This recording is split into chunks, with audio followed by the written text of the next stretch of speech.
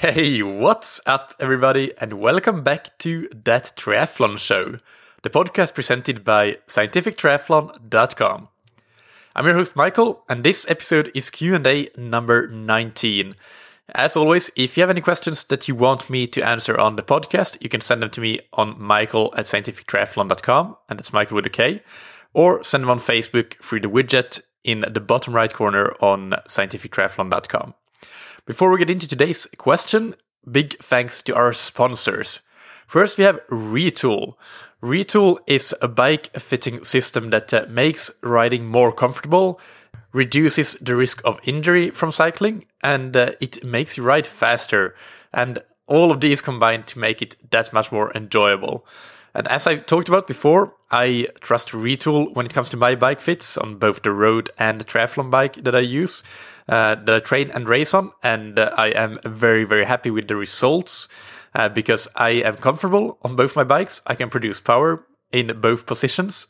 And now that I've had a lot of time to get used to riding on my Ventum, my new triathlon bike, and get used to the fit, I can definitely confirm that I am very aerodynamic on it, and I'm excited to see what I'll do in my non-draft races this year, that I actually have a triathlon bike and not just a road bike with clip-on aero bars. So all of those factors are, of course, super important, and you can't have one but not the others. You need all of them to be able to perform at your best in races and in training. And with the Retool bike fitting system, you can have all of them. It is so adaptable to the individual, and that's what you'll find out when you go and get your Retool bike fit. So to do that, to schedule an appointment with your nearest Retool bike fitter, go to retool.com/TTS to learn more. And Retool is spelled RETUL, so it's retool.com/TTS. And a big thanks to HIIT Science. HIIT Science is the course on high-intensity interval training by Paul Larsen, who is a repeat guest on the show, and his colleague Martin Boucher. Enrollment closes today, if you hear this episode when it comes out, on January 31st of 2019. So I repeat, this is the last day that you can sign up for who knows how long. If you are a coach, a sports scientist, or a sports science student, or even an athlete that are ambitious and want to take your training to the next level and make sure that you train to the best of your ability, then the HIIT Science course is for you. For me as a coach, is invaluable, as well as an athlete myself, of course. But really as a coach, I think is where I will get the most benefit from it, and it will definitely be something that elevates my coaching to another level when I can be really specific and know that much more about high intensity interval training compared to what I knew before. This week's module is the physiological basis of high-intensity interval training, and it is absolutely fundamental for understanding the different types of training and the different physiological responses to different types of HIIT intervals. And these responses, of course, lead to different adaptations and therefore different performance improvements. So these are all things that we need to consider when we solve the programming puzzle if we want to make that program to be the ideal for any given athlete with consideration of their context, their goal, races, and so on. You can read more about the course on scientifictriathlon.com/HIIT, and that's where you can enroll as well. The course has a full money-back guarantee, so it's a risk-free investment. Go and check it out for sure. I 100% endorse it. It's probably second only to starting this podcast, which has allowed me to connect with countless fantastic coaches like Paul Larsen and pick their brains. But second to starting this podcast, the HIIT Science course is probably the best coaching education resource I've ever gone through. So that is very, very high marks in my book. All right, let's get to today's question, which comes from David Sparshot from the United Kingdom. He writes, "Hi Michael, I have a question regarding race fueling that I hope you'll be able to consider for one of your excellent Q&A podcasts. I am a competent runner and a triathlete with a marathon PB of 2:45, and I completed my first and only Olympic distance triathlon thus far in just over 2 hours. This year, I am running the London Marathon and have signed up for my first 7.3 in September. I follow a fairly sensible LCHF diet, eating healthily without any refined sugars and grains.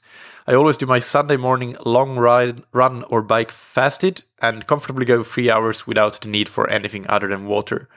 I usually eat some dried fruit prior to more intense workouts, but never gels or bars. For reference, I find the nutritional philosophy of Tim Noakes and Barry Murray, amongst others, compelling. The typical nutritional advice of 60 grams per hour for the duration of a race to me seems crazy. I would typically take a gel at 70, 110 and 150 minutes during a marathon race.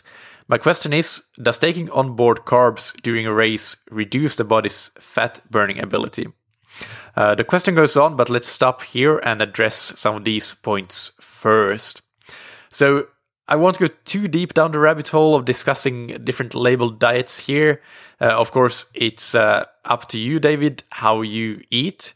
But at least for other listeners' information, I want to make sure that you're aware that there are no links between having an LCHF diet, or any diet for that matter, and improved endurance performance.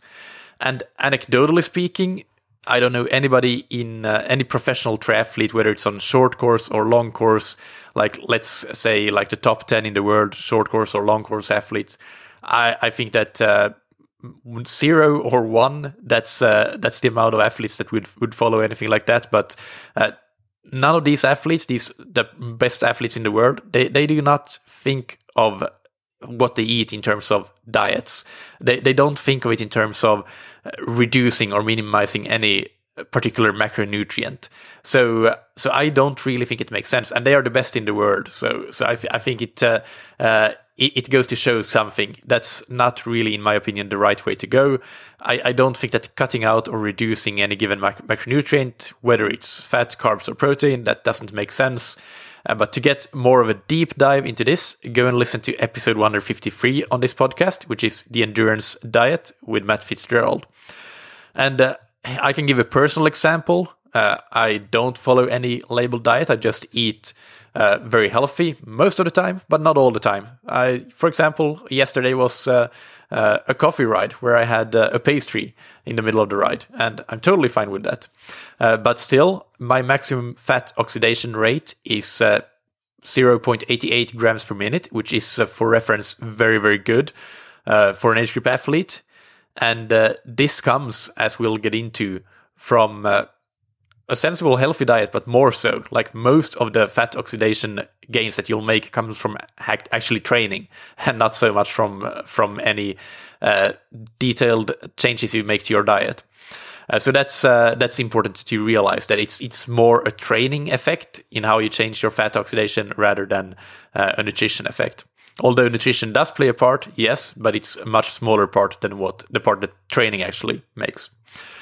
And you mentioned a couple of proponents of LCHF, and it is true that they are out there.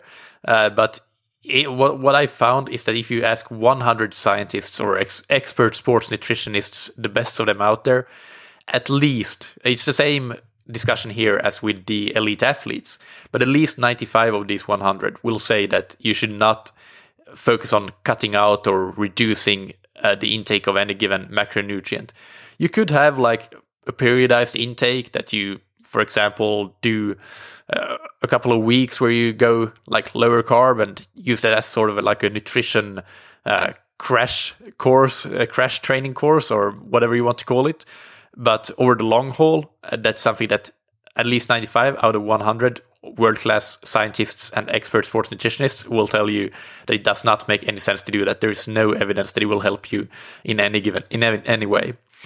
But to answer your question then, as for whether taking on board carbs during a race reduces your body's ability to burn fat, no. I am 95. I have to say, I haven't found anything that specifically says that it does or does not. But just based on normal exercise metabolism knowledge that we'll go into a bit more later on, and normal knowledge of physiology, I am 97% confident that the answer is no. Maybe you have like a spike 1 minute after taking on a gel or something like that, but in the big picture, it does not at all change your fat oxidation rate if you take on carbs or not. Because fat oxidation, it depends on your intensity and your relative intensity, I should say. So what's your percentage of VO2 max is the way that is typically measured. So what might happen actually is that you take on a gel and suddenly you start to go faster because you get some quick and efficient fuel into your muscles, and perhaps you're running low if you're way into your race already. But regardless, even if you're at the start of the race, that gel might gives your brain a boost. And we know that taking on sugar, that can reduce the perceived effort for the brain. So it's more of a mental aspect than a metabolic aspect. And so potentially you start to go quicker. And then as you go quicker, your intensity, your relative intensity becomes, of course, higher than it was. And then, yes, because you increase that relative intensity, your fat oxidation might increase and your your fat oxidation decreases and your carb oxidation increases, because the closer you get to VO2 max, the less fat. It's not that at zero intensity you burn 100% fat or anything like that. Actually, your maximum fat oxidation is usually somewhere around, let's say, 60% of VO2 max, somewhere around that mark. And you can consider like your Olympic distance race intensity is perhaps 80% of VO2 max. But from that, let's say that you are doing a 60% race, so like a long endurance cycling event or something. You go at 60% and then you take on a gel and you start to go at 65 or 70%, maybe 70%, to make sure that we have a bit of a difference. We are past that maximum fat oxidation stage. That's where, yes, your fat oxidation will be reduced and your carb oxidation will be increased. Your overall energy production will, of course, be increased because you're going at a higher intensity. So that's what might happen if you take on a gel, if you start to go quicker. But if you take on that gel and you keep the intensity the same, then no, you will burn the same amount of fat and carbs as you did before. But remember as well what the big picture is. Like, you're not looking to burn the most amount of fat. That's not the person that gets the medal or the winner's trophy. It's the person that crosses the finish line first. So what you want to do is to actually go as fast as possible. So you want to produce as much energy as you possibly can, and then of course waste as little of that energy as possible by being very economical. And in cycling, this doesn't really make a big difference, but in running, if you're more economical, then that makes a massive difference compared to somebody who is less economical, of course. But what you're looking at doing is to increase your substrate utilization, and your substrate utilization is both fat and carbs. So you should not focus so much on the fat oxidation as much as actually what's the maximum intensity that you can hold, and then fueling to make sure that you don't run out of fuel before you cross the finish line. That's how you'll be the fastest at the end of the day. So it's really simple. It's not something that needs to be made very complex, really. But again, focus more on what the end goal is. It's to cross the finish line as quickly as possible. So how much energy you can metabolize in any given time period. You want to maximize that, and you want to fuel to allow you to reach the finish line with that metabolic rate, which includes oxidizing both fat and carbohydrate. The second part of David's question, I'll read on here verbatim. If so, and by this David means if taking on carbs reduces fat oxidation, if so, is there a sensible strategy when competing in longer distance races in keeping the body in a fat burning state, but still with enough readily available carb sources from gels, solids, and drinks? In other words, will the body switch from fat to carb burning if carbs are introduced too early in a race? I have no experience of planning fueling for 70.3, and the thought of eating gels for 4 hours is a bit nauseating. All right, so this is a big fallacy. There is no switch between fat and carb oxidation. You'll always be oxidizing both, but the relative proportion of how much you oxidize of each will depend on the intensity. So for example, at your maximum fat oxidation intensity, which might be that 60% of VO2 max. Perhaps you metabolize, let's say, I'm just looking at some numbers here from my own data. It might be that you metabolize roughly twice the amount of fat as carbohydrate. This is in my example at my roughly 60% VO2 max intensity. But at your Olympic distance intensity, for example, if we assume that that's roughly 80% of VO2 max, then you might oxidize 4 times more carbs than fat. And of course, there are individual variations here, but it's not like somebody who is on an LCHF diet, just because you're doing that, it's not going to mean that you only oxidize twice as much carbs than fat compared to 4 times as much carbs than fat at your 80% VO2 max. The changes are much smaller than that, and potentially it's not even positive depending on your diet, because training has that much a bigger impact than diet in your metabolism at the end of the day. But at any intensity, whether it's at that 60% VO2 max or the 80% VO2 max or something else, the body is always oxidizing both carbohydrate and fat. And so it makes no sense to to delay when you start taking on carbs in your race. It won't change how at any given intensity your metabolism of the different substrates. So again, it really comes down to what I said earlier, that if you're taking the bike as an example here, because it's quite simple to understand, but the same applies for swimming and running. Of course, in swimming it's difficult to take on carbs, so maybe not so much to swimming, but to running at least. So, but if you're on the bike, you want to get that bike done as quickly as possible. Of course, to leave you some energy left for the run, but still, you want to be as fast as possible on the bike. So the way to do that is if aerodynamics is not a factor, you have your given aerodynamic drag, and that's what we're working with. To be as fast as possible, you need to produce as much power as possible. And to produce power, you need to produce energy. So you need to maximize your substrate utilization, and that includes both carbs and fats. And you need to know based on that, like how much carbs do you need to fuel with to make sure that you don't run out of glycogen, because that is the advantage of fat, of course, that it is abundant in the body, so we don't need to worry about running out of fat, but with carbs we do. So you need to fuel for that, but of course you could go much slower than your ideal intensity, and then you wouldn't have to worry about that, because you could be going at that 60% VO2 max intensity, and it would be no problem to not take on anything, and you could hold that intensity easily, and there you go. But that would be a much slower way to complete your race than to try to optimize the energy output, the power production, and then fuel accordingly. And that is why it's so important when it comes to long distance races to practice taking on energy, because it's not something that you can immediately just switch on and be really good at it. It's something that you need to work on to become more effective at, and to, of course, if you feel that it's nauseating, then that's something that you need to gradually learn to do that. And it won't be nauseating once you're used to that, but it takes a lot of training, just like endurance sports in general, as you know, being a very fast marathoner and a very fast triathlete already so early in your career. It takes a lot of time you have spent hours and hours and hours and hours training endurance sports to get to this level.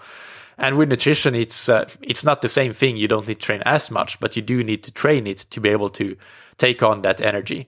So definitely taking on nutrition and training that is a very important part of the long distance triathlon performance puzzle. If you really want to understand more about this and what you need to do, like how you should fuel, what you're oxidizing in terms of your substrate metabolism at different intensities, then I'd really encourage you to go and get a metabolic test done. And then you can see how much carb and fat you burn at any given intensity. And that will make it clear to you. You will see on the chart there's no magic switch, and the key to racing fast is maximizing your intensity, not maximizing your fat oxidation, and then fuel for that intensity. and knowing that your training is what at the end of the day is going to be the biggest impact in terms of how you improve both your carb and your fat oxidation, which will make you a faster endurance athlete at the end of the day. So we don't need to make things overly complex here, really. But yeah, I would encourage you to get a metabolic test done. That is very, very useful. Now, that's basically the end of the answer to the question, but I do want to sort of do an exercise metabolism 101 here and talk a bit more generally about this topic, because it's so often greatly misunderstood, and there are a lot of things. The misunderstanding of these topics, it leads to all sorts of overly complex strategies that don't have any logical or scientific or metabolic backing. There's really no rhyme or reason behind some strategies that you can read about on the internet. So I do want to take the opportunity here, now that we had a question on this topic, to discuss this in a bit more detail. And at the end of the episode, I'll also give you some resources to more episodes that I've done that I highly encourage you to go and listen to as well, to really, really get a deep understanding of this. First, I already mentioned the carb-fat switch fallacy. That is something that is commonly misunderstood. Some may think that you suddenly, once you go across a given intensity, you switch from burning only fats to burning only carbs, and vice versa. That's not the case. Or some may think that you practice a given nutrition protocol, like if you eat LCHF, you only burn fats, and once you've adapted to it, or if you eat a high carb diet, then you only burn carbs, and that's the way it is. No, it's not like that. Every single endurance athlete at every single intensity oxidize a mixture of fats and carbs, and this switch between using fats and carbs is a complete fallacy. That there is no such switch. It is a continuum. If we discuss the most important thing I think to discuss here is the different metabolic adaptations that happen to you when you train and when you improve as an endurance athlete. And there are three such adaptations, and the first one is the increased oxidative capacity of carbohydrate and fats. So that means that aerobically you can produce more energy using carbs as fuel and using fats as fuel. And increasing that oxidative capacity is, of course, like massively important for endurance athletes. For an 800 meter runner, it's not as important because a lot of their energy is going to come from anaerobic capacity or anaerobic metabolism. Although they still will use, I don't know off the top of my head, perhaps 50% of their energy will be from oxidative metabolism and 50% from anaerobic glycolytic metabolism. But for us as endurance athletes, like even in a sprint distance race, close to 100%, let's call it at least 97, 98% of our energy probably is going to come from oxidative energy. So aerobic oxidation of fats and carbohydrates. And oxidative capacity is increased with endurance training. Simple as that. And I don't know the exact proportion, but training is probably in the region of like 90% of the puzzle, if not more, when it comes to improving your oxidative capacity. And yet, for some reason, especially in this day and age, with a lot of fads and a lot of misinformation out there, it's easy to be misled into putting 90% of your effort and cognitive energy into nutrition, which is of much, much less importance when it comes to improving this oxidative capacity. Sure, it plays a part, and it is important, but remember, training is the big rock here, and it is probably in the region of 90% of how you improve. Because when you do effective endurance training, no matter how you eat, like let's consider the marathoners of the 70s, Frank Shorter and Bill Rogers and the likes. They are very famous for living on a hamburger and ice cream diet, but they were just running a lot and they were training hard. They had volume and they had intensity. They had an effective endurance training program.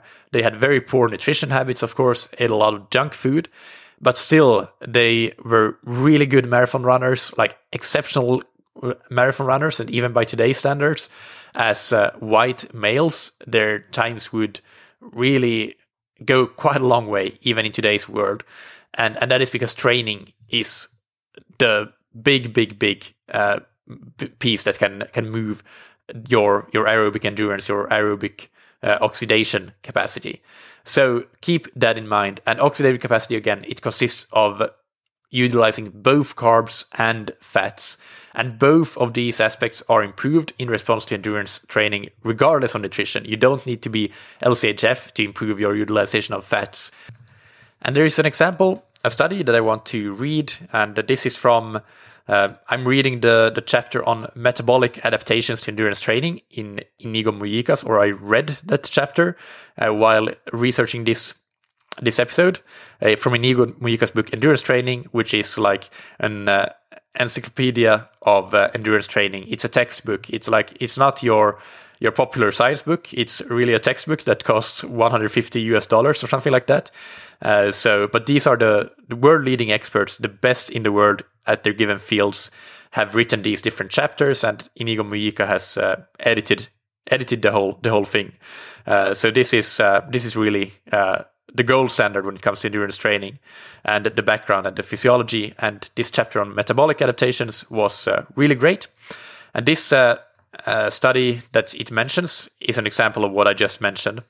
The study by Carter and co-workers from 2001, they had participants complete a 90-minute ride at 60% of VO2 peak to obtain baseline measures of substrate metabolism. They then completed 7 weeks of progressive endurance exercise training before completing 2 further 90-minute rides, one at the same power output, so the same absolute intensity as the initial test, and the other at 60% of their post-training VO2 peak, so same relative intensity because their VO2 peak improved. And the glucose flux, measured as glucose rate of appearance and rate of disappearance in the plasma, was reduced post-training at both the same absolute and the same relative intensities, indicating a decrease in carbohydrate oxidation and an increased contribution of fats as a substrate.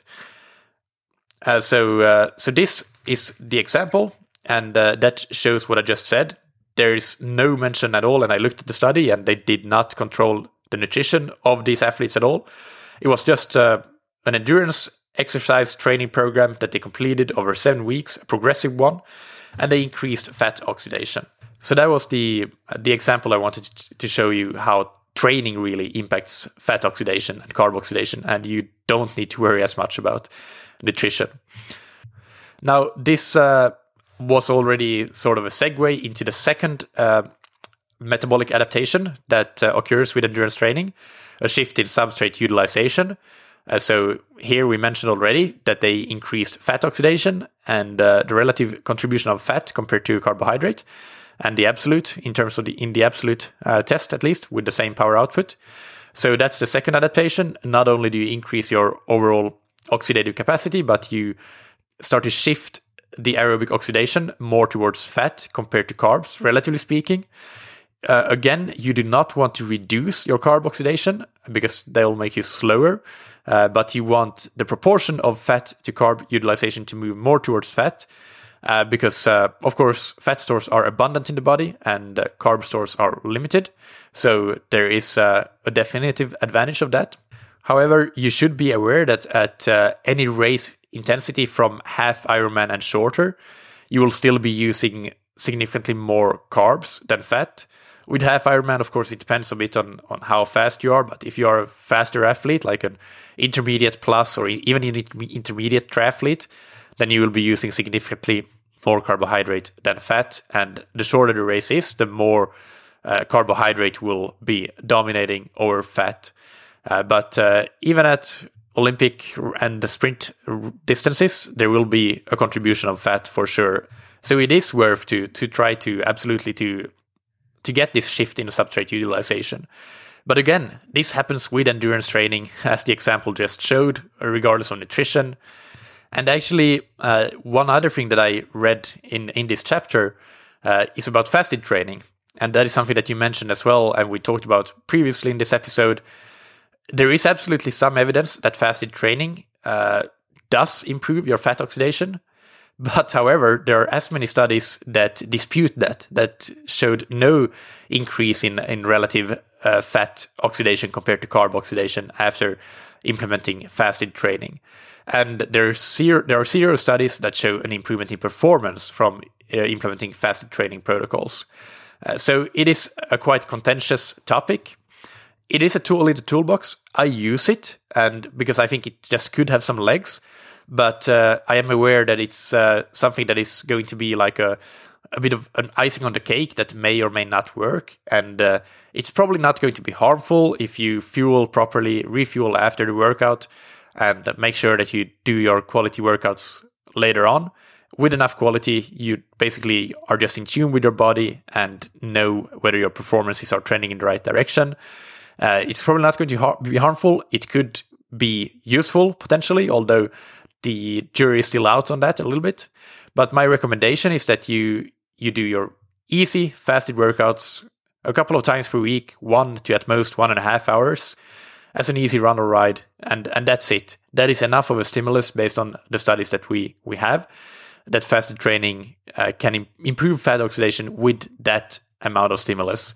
You don't need to go 3 hours, and I would not recommend going any longer than that, because what you'll do is you'll put yourself at risk of not doing your quality workouts well enough after that. Because remember, even if you're going at an easy intensity, you will be burning carbs, so you will run your glycogen stores low, and if you don't refuel, then potentially you're not going to be doing your quality workouts after that fasted ride at a high enough intensity to get the adaptations that you're after.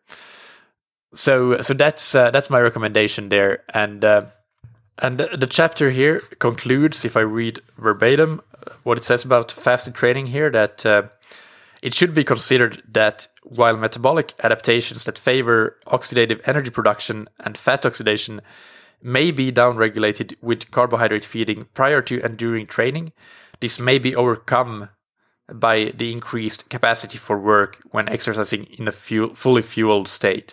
So what that means is that you may get less of an adaptation for increased fat oxidation when you take on carbohydrate during exercise, yes.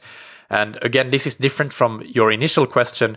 It doesn't change the acute in the moment utilization of substrate, but the adaptations, the signaling that you get from after the workout.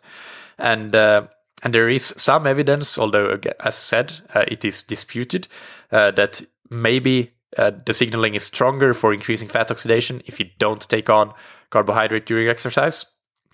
But the recommendation here is that perhaps the increased capacity for work when exercising in a fully fueled state is more beneficial in the long run. So finally, the third adaptation, metabolic adaptation, is an increase in glycogen storage capacity. So this is pretty simple. You can store more carbohydrate when you train well and when your nutrition habits also support it. And I don't know this for sure at all. This is just my theory or speculation, I should say, probably. But like, I have a feeling that if you're always training fasted or like in a low glycogen state, even just constantly thinking actively about reducing carbohydrate intake in your day-to-day life, that it might be more difficult to increase your glycogen storage capacity. Where is the signaling? Where is the stimulus for the body to increase your glycogen storage capacity if you never take on carbohydrate in the first place? So this is a potential issue with LCHF, but again, this is my theory and not really based on anything I read. I don't know if this is the case. So finally, let's talk a little bit about how intensity impacts these considerations. And race intensity in particular, because at the end of the day, you'll want to go as fast as possible in a race. That's the goal, right? So again, I'm going to read from the chapter here, and it writes, "It is likely that if fat utilization can be increased at higher submaximal intensities, the highly trained endurance athlete who competes at intensities of around 80% of VO2 max will still benefit from the glycogen sparing effect of increased fat oxidation. For those who compete at higher submaximal intensities, fat oxidation can still be achieved during competition range intensities. However, it is likely that once exercise intensity exceeds 80% of VO2 max, The real metabolic benefit of endurance training lies in the increased oxidative capacity as a whole and an increased muscle glycogen storage capacity rather than an increased capacity to utilize fat.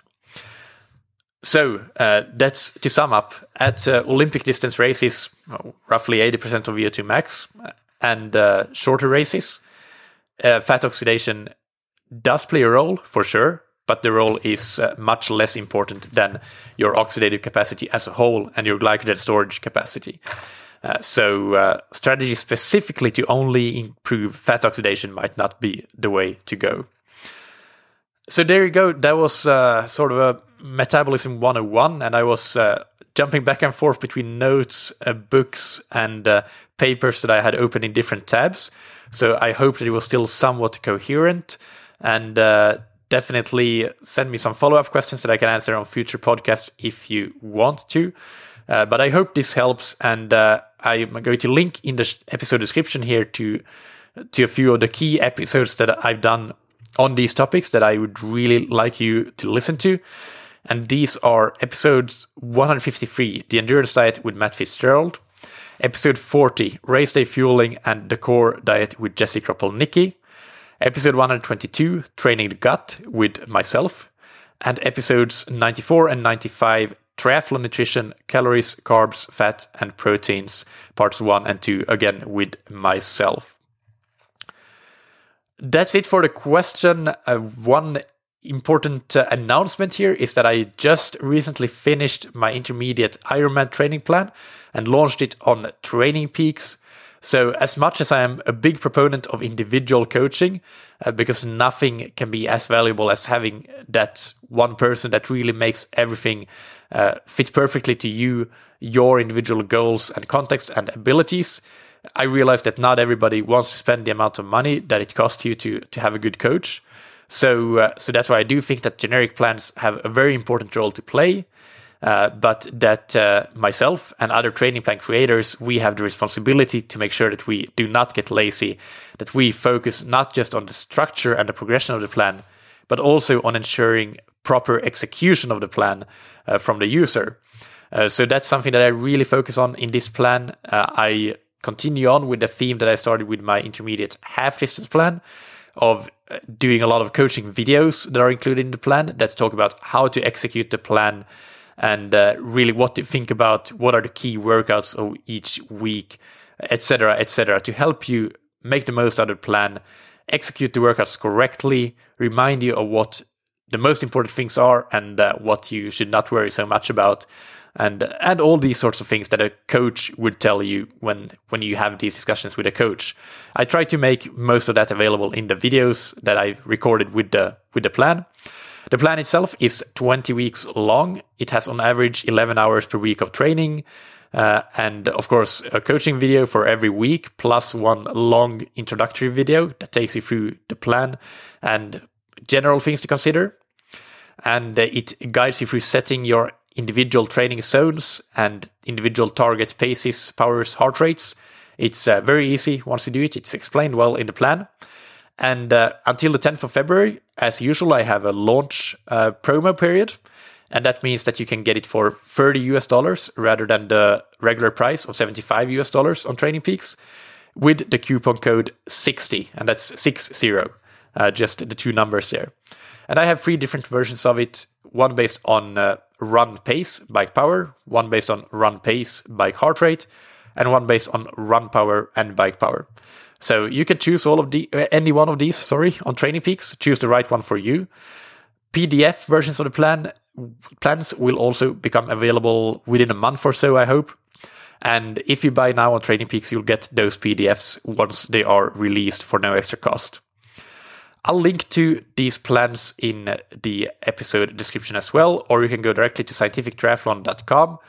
In the menu bar, there is a training plans item. Click through to Intermediate Ironman, and it will take you to my training plans page. It will actually take you to the power and pace version of the plan, but you can go to offer info.